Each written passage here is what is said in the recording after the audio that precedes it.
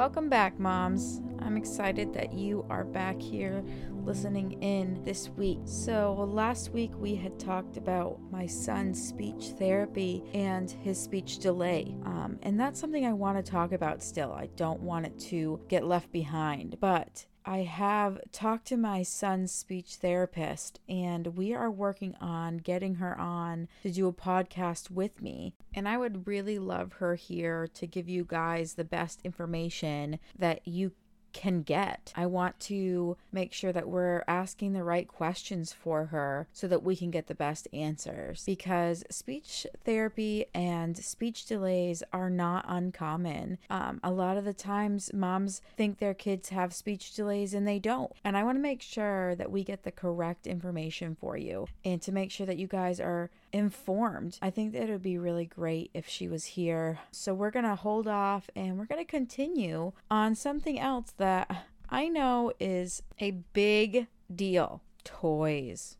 So many toys, especially after Christmas. Oh man, kids have so many toys and it's intense. I want to talk about, are these toys that we get for our kids for Christmas, for their birthday, for whatever holiday you celebrate, that are bringing these toys in and cluttering our homes, is it really good for them? Toys are essential to children's development, but are we overwhelming their brains and overstimulating them? Overstimulation occurs when children are swamped by experiences or sensations or noise and activities that they usually can cope with. Signs of overstimulation in babies can be the normal crankiness, but also moving in jerky ways or clenching their fists, kicking. Overstimulation in toddlers and preschoolers can be when they throw themselves on the floor and have fits of anger, or they cry and not be able to express to you how they feel with their words, or even doing a simple task like going to get their sneakers near the door. So how do we destimulate? How do we make it so that they are not overstimulated and they're not expressing themselves in these negative ways? Well, one thing is to limit the toys. How do we get rid of these toys? Let's talk about that, okay? We need to declutter. We need to get these toys rotating. So they say that you should have 12 toys and under for a toddler that's up and walking and moving around. If your baby's crawling and hasn't started walking, they say about 8 toys. And if you have an infant, 4 toys. So when I took out the boys' toys, I took out a few items, but I left some essential items. So I have a 1-year-old that's crawling/walking and my 2-year-old who's walking. So basically 24 toys they should have combined. I actually have less than that.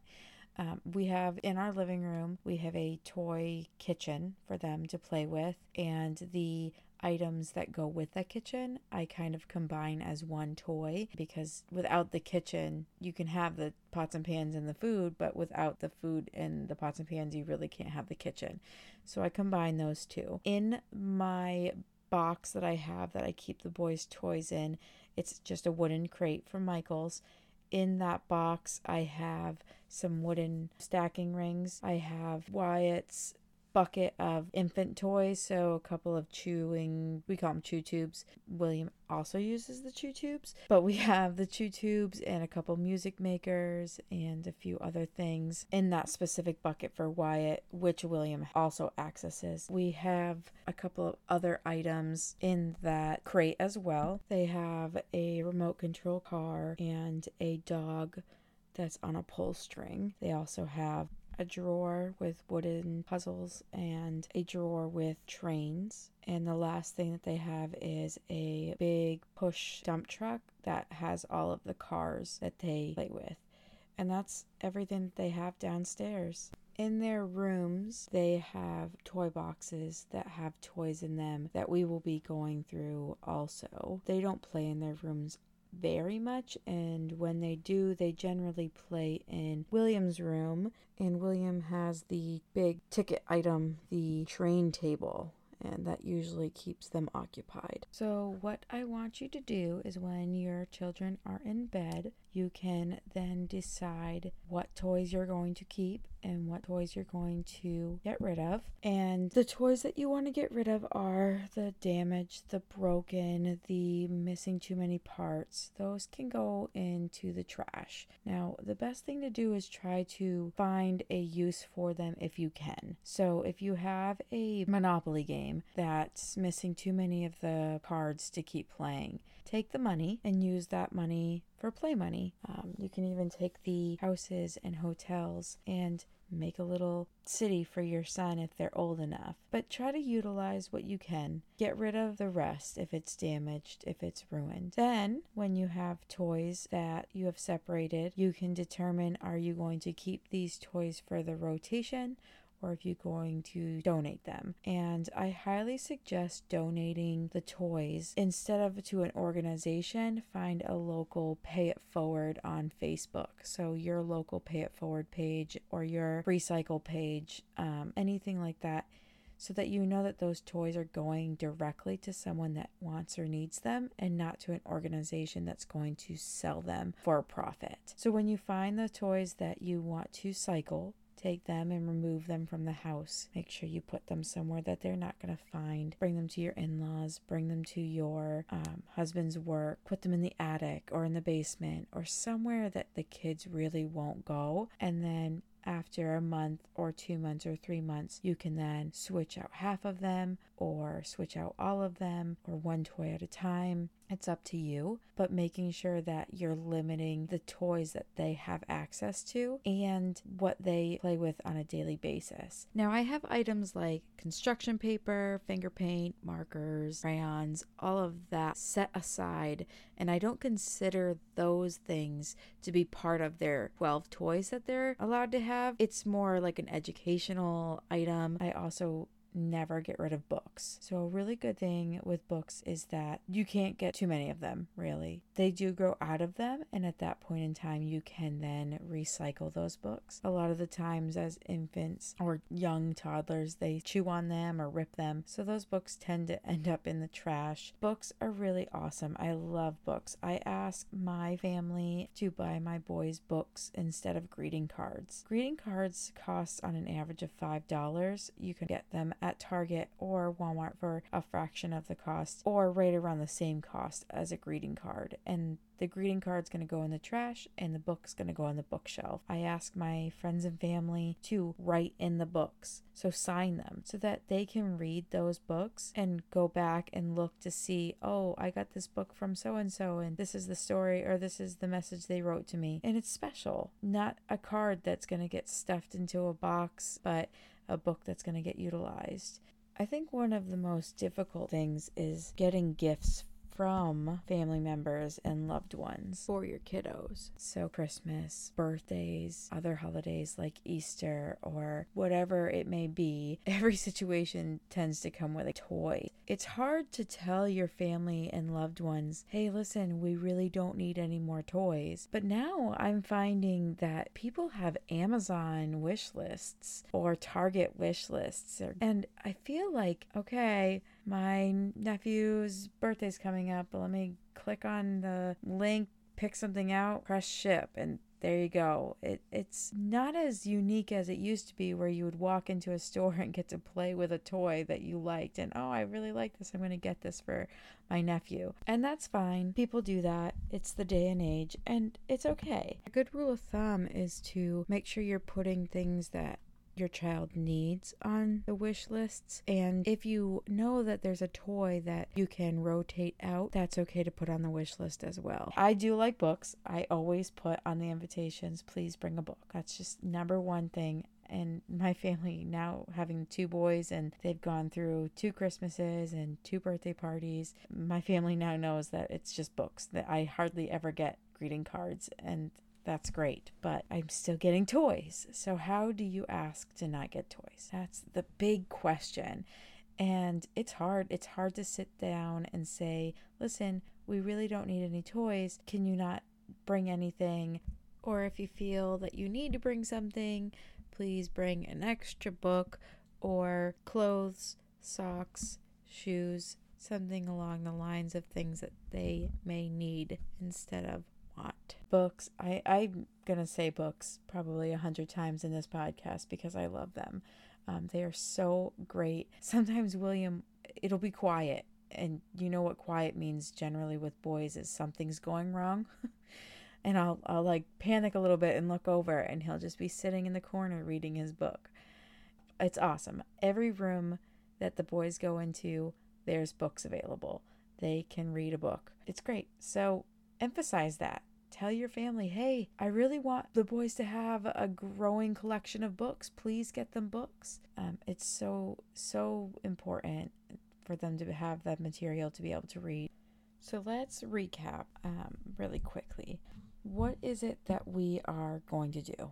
We want to make sure that our children are not being overstimulated by too many toys. And that's just one thing that they could be being overstimulated on. Another thing is screen time, and that's another podcast. But so we want to make sure that their toys are not overflowing out of their toy boxes or into your living room. We want to make sure that they're not overstimulating our children's brains and that they have just enough toys to make sure that they are content with playing and that they're not going to get bored. So again, 12 toys for a toddler that's up and moving around, 8 toys for a crawling baby, and 4 toys for an infant. We're going to get rid of toys by donating them, repurposing them, and recycling them, making sure that the child has what they need to be able to play and a variety of toys. So we have trucks, we have a kitchen, we have some learning puzzles, we have trains, and then we have some stacking blocks or, more on the infant side for my 1-year-old, chewy tubes, and a variety of chewing toys so that he has that. But those are the things that I want you guys to work on. Decluttering. They don't need 100 toys. And it's hard because you want to get them all these exciting, fun things. And one big item is great. We have the toy kitchen and both boys will use it, and they have a couple of sets of pots and pans and they have a set of food items and they use that and they play with it and they love it, and that's okay. Now, don't put pressure on yourself to get 12 toys in your son's toy box. If you have 15 toys, you have 15 toys. This isn't this is what you need to do, put my fist down. This is let me help you get rid of the overwhelming amount of toys that you just got because Santa stopped at your house and your son's birthday's in January and you're not sure what you're going to do. Or like me, my son's birthday was in November. I basically told everybody, hey, listen, Wyatt's birthday is November, Christmas is December, and William is 15 months older than him. So everything that William had goes directly to him. He needs nothing. I told everybody, please come enjoy the party. It was an outside, social distanced, broken up by time frame. Everyone had their own time frame. Come, eat food, enjoy, see the boys. I set up a photo booth type thing for people to take pictures at so that they could enjoy it. Everybody got a zip drive with the boys' pictures on it, family pictures on it, and then whatever pictures that they were able to take. And there was no need for presents. I asked people to bring them books. We got books. I asked people if they wanted to bring something to please bring clothes. So there was a couple things that they needed. And my family was really good about it. They brought it. Did he get a couple of toys? Absolutely, he got a couple of toys. Was it detrimental? Absolutely not. They play with them. They like them. The things that they don't play with are stored away and will be donated or reused or recycled in some way or another. So that's how you guys can declutter. That's how you can make sure your child's not overstimulated. That's how you can make sure that you are doing what you can to help yourself and your child be the best that you can be when it comes to all these toys. You're helping your family make sure that they're getting the things that you actually need for your kids. And all in all, hopefully, your living rooms are a little less cluttered, your kids are a little less stressed out, and your family's a little bit more happy. So that's my spiel on toys, and I'm glad you guys stuck through it. Now let's talk about COVID. So I want to talk about COVID, and the thing is I'm not going to be going into any educational aspect of COVID. I'm simply going to be talking to you about my life, my family's life, and how we got COVID. So I will start with back in March when COVID came to the States and started becoming pandemic-like. I was in a work setting where it was being blown out of proportion for the time. It had just barely gotten here, and it made it very uncomfortable work situation, and I was full of anxiety. So at that point, I was watching numbers and couldn't stay off the news, and I was adamant that my family stay inside and we don't go anywhere unless we absolutely have to, and it's wear masks, wash hands, wipe everything down. And I've always been on the cautious side of germs ever since my oldest son was born, and he got sick at 3.5 weeks old. And since that hospital stay and that traumatic experience, I've been always concerned with germs, and it's gotten worse. And then my second son was born in flu season, November of 2019, which then went right into COVID times.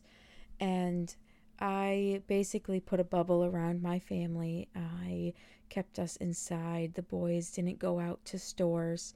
Wyatt went to one store. He's been to one store in his life. He's 13 months old. He went to Target before Christmas so we could pick out a artificial Christmas tree, because I didn't want to go bring the boys out in the cold to pick out a real one. And that was the only store he's been to. And I made sure that we stayed safe. So anything that we bought, we wiped down with Clorox. I did not hoard toilet paper or paper towels, mind you. I just always have about a package and a half in my house of both. That's just how I've always done it pre-COVID. I didn't hoard that. I did buy a big jug of Lysol, though. We did stay stocked with food, specifically.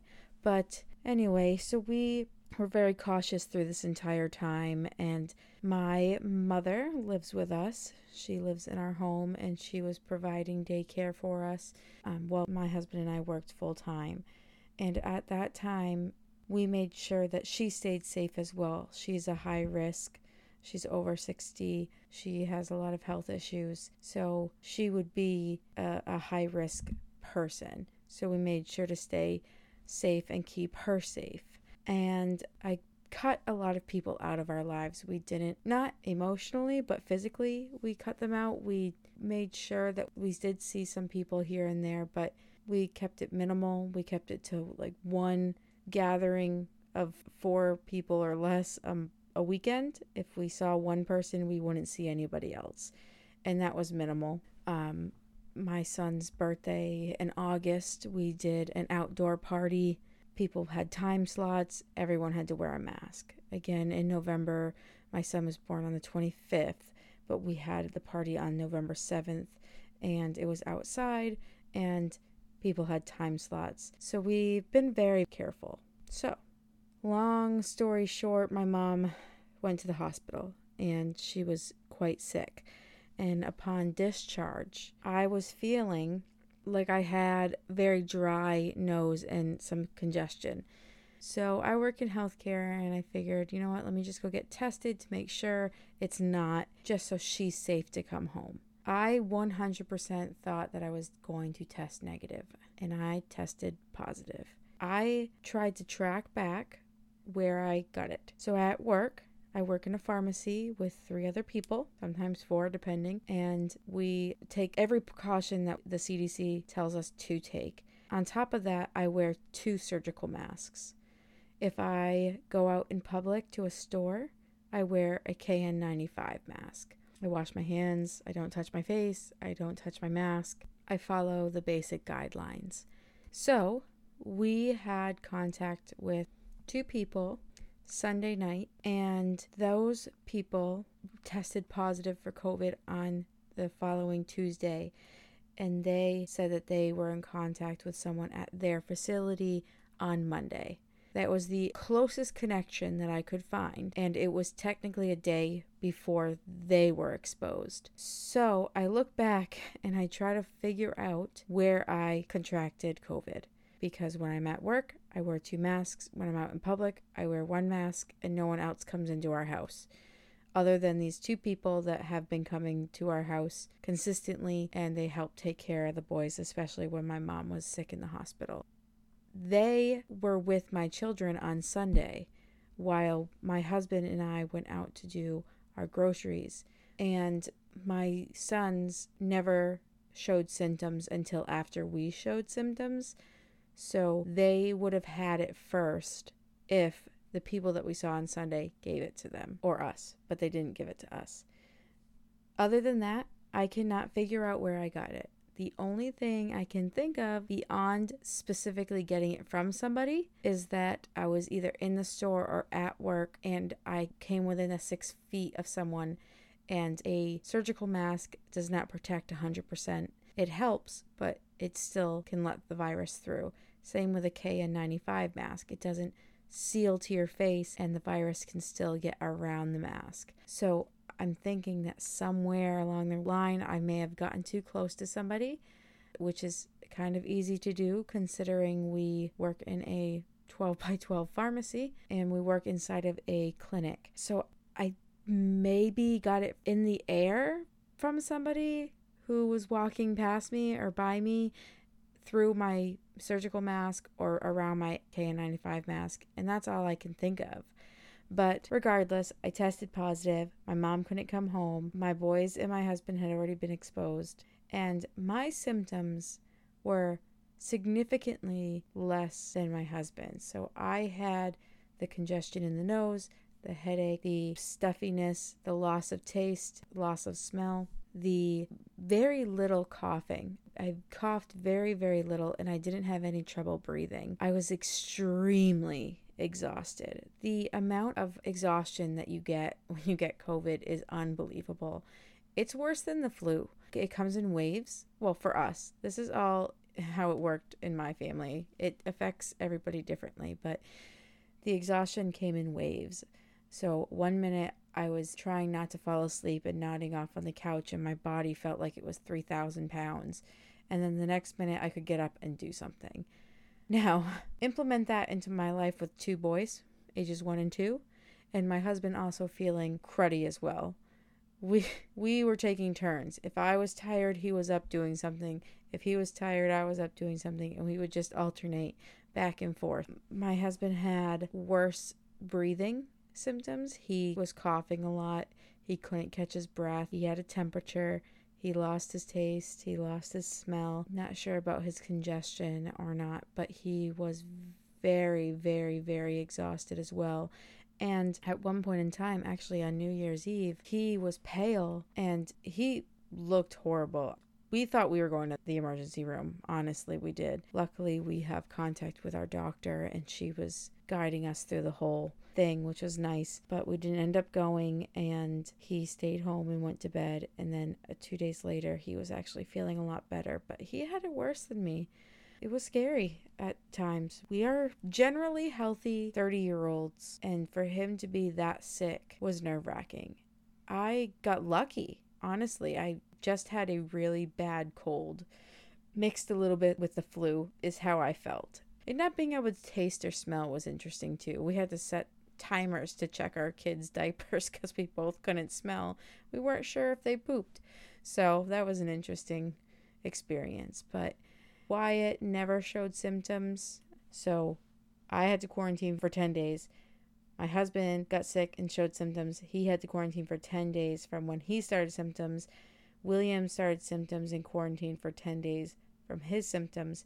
Wyatt has not shown symptoms, so he has to quarantine from William's day 10, if that makes any sense at all.